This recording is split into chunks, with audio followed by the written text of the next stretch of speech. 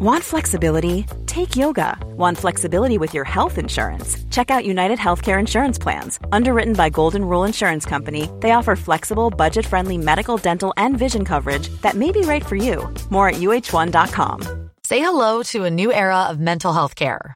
Cerebral is here to help you achieve your mental wellness goals with professional therapy and medication management support. 100% online.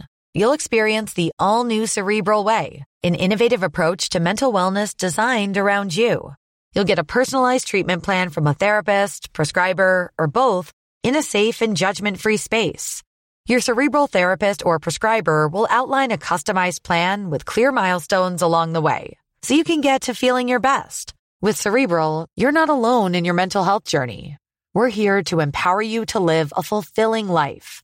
So take that first step towards a brighter future and sign up today at Cerebral.com/podcast and use code ACAST to get 15% off your first month. Offer only valid on monthly plans. Other exclusions may apply. Offer ends July 31st, 2024. See site for details. Nothing has been more fatal to men, and great men, than letting themselves go to the forbidden love of women. Of all the vices, it is the most bewitching, and harder to be mastered if it is not crushed in the very end.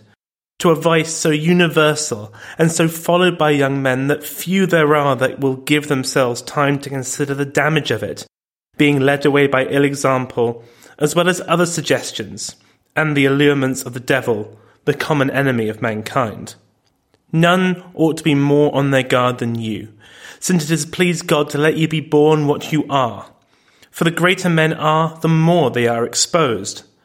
We have but to remember that terrible example of the royal prophet King David, who was no longer settled in his kingdom, but he forgot the great things God had done for him, and let himself be overcome by the sight of a beautiful woman, not only to offend God by adultery, but murder also.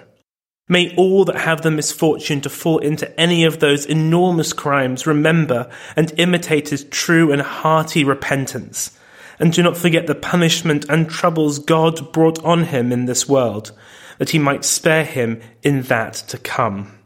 What I say, and am going to say, is not only grounded on Christianity and sound reason, but on experience also. I must own with shame and confusion, I let myself go too much to the love of women, which but for too long got the better of me by ill example, and my not being enough upon my guard at the first attacks of so dangerous an enemy, and not avoiding as one ought the occasions which offer themselves every day, and relying too much upon my own strength, and having a better opinion of myself than I ought to have had. I have paid dear for it. The instructions of King James II and 7th of England and Scotland to his son, 1690.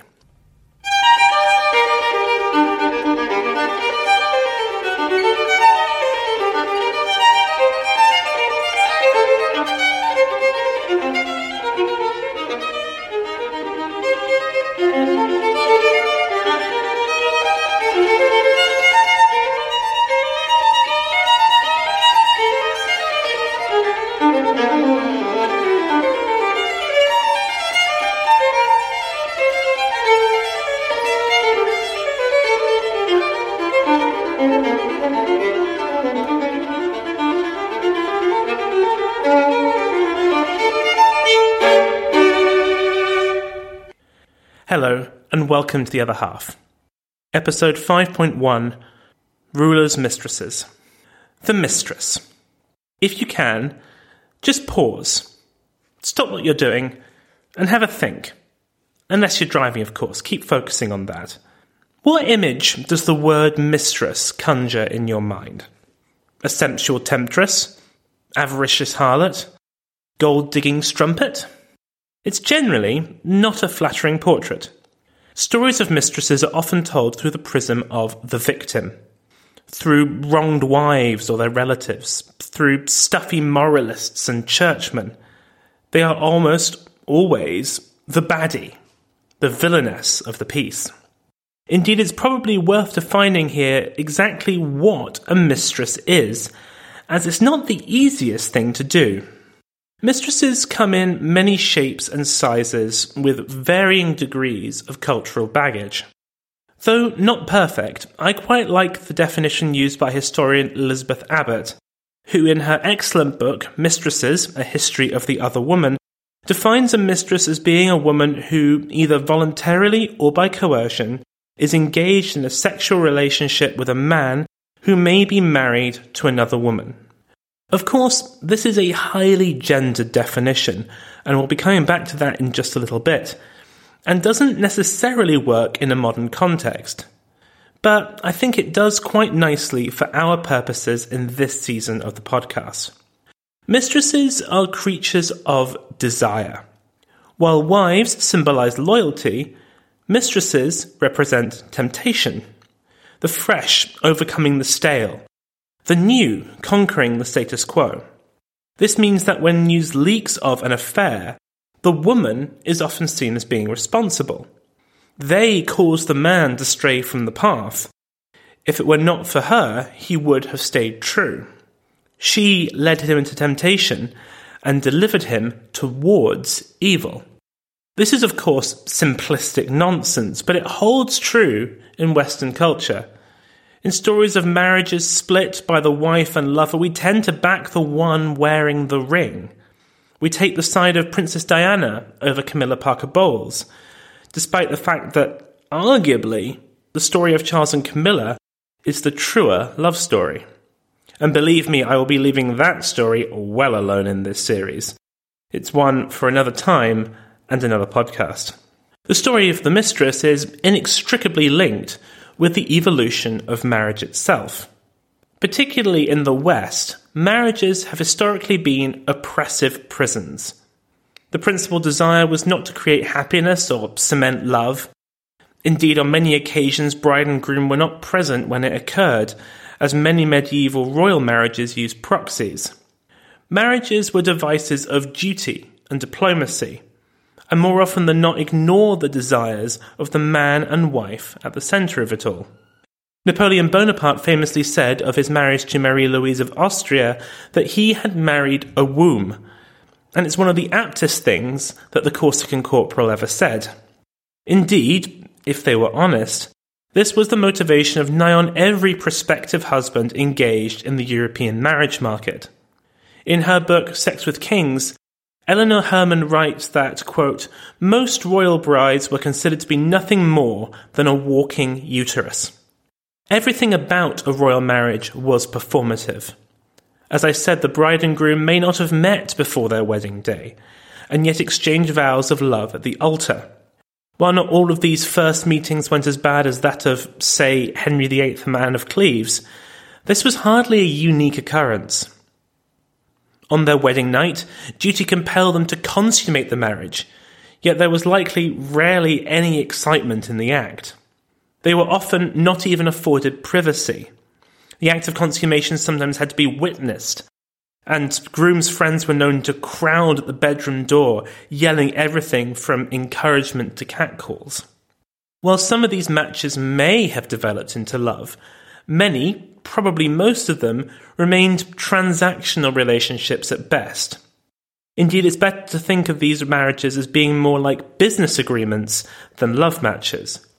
The king and queen appeared together at formal occasions, sitting on their thrones and wearing their crowns, but in private they maintained separate households, slept in separate beds, and led separate lives.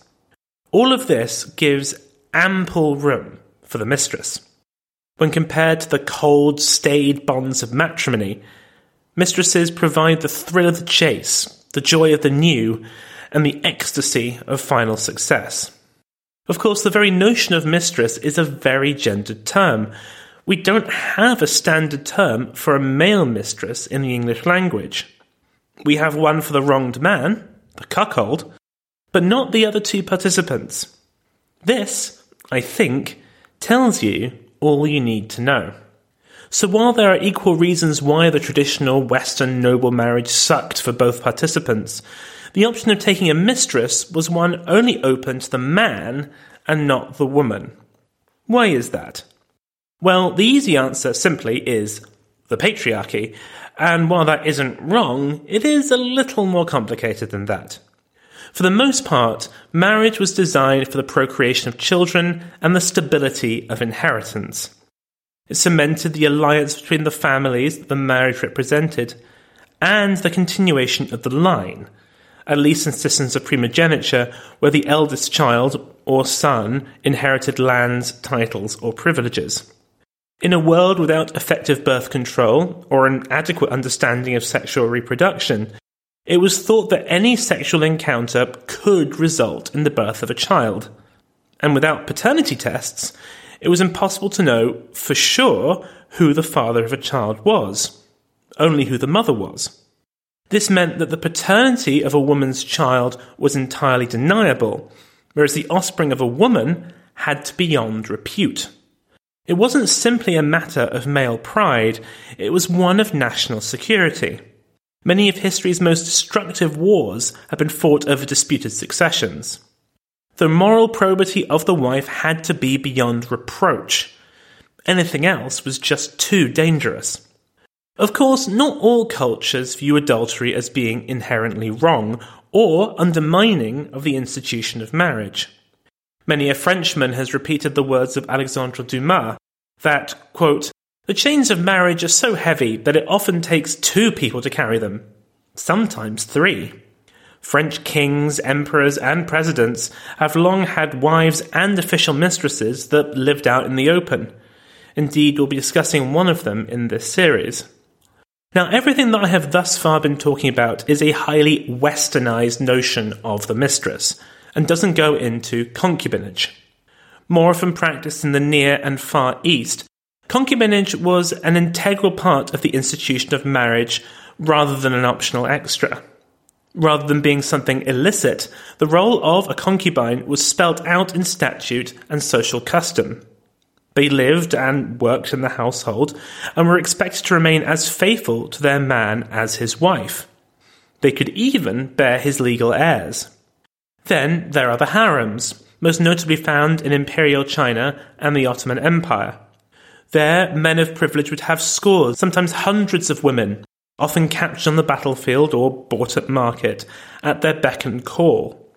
These were intensely competitive places, where the women fought for their man's attention and to promote the children they hoped to procreate with him. We'll be talking about all of this throughout this series. As I've done before, I've selected 10 women across different eras, nations, and cultures. I've found that this format keeps the show moving and fresh rather than getting bogged down in a topic for well over a year. This means I've had to be very selective, leaving quite a few extraordinary and fascinating women on the table. The stories of the likes of Agnes Sorel, Barbara Villiers, and Inés de Castro will have to wait for another time, I'm afraid. I've also given myself a self-imposed rule to avoid, where possible, mistresses who ended up marrying their lovers. These will be, in general, the story of mistresses who remained just mistresses, not those that eventually wore the crown. So we won't be covering the likes of Anne Boleyn or Catherine I of Russia. For me, those are different stories that are unlike those that I want to tell in this series. That said, I have made one exception for reasons that will be clear later on in the season. Now, the perceptive among you may notice that this season is called Rulers' Mistresses, when I previously said we'd be talking about Royal Mistresses. This is because I didn't want the show to be confined to the courts of monarchies, as mistresses proliferate just as easily in republican systems. Just ask Monica Lewinsky and Marilyn Monroe. The allure of the ballot box winner can be just as powerful as the pull of a crown. Power, status, and fame are the real attractions. We'll see through this season that mistresses come in many forms. Some are young and buxom, others experienced and maternal. We'll see greed, envy and lust, but also love, tenderness and comfort. There are stories of survival, but also of success, of women throwing off the shackles of class and prejudice and reaching heights they never could have reached had they not bedded a man of power. Some of them forge partnerships with their lovers that put new nations on the map, or brought them to the edge of ruin. So join me next week as we start on our journey of extramarital love and lust, as we bring 10 women who so often existed in the shadows out into the light.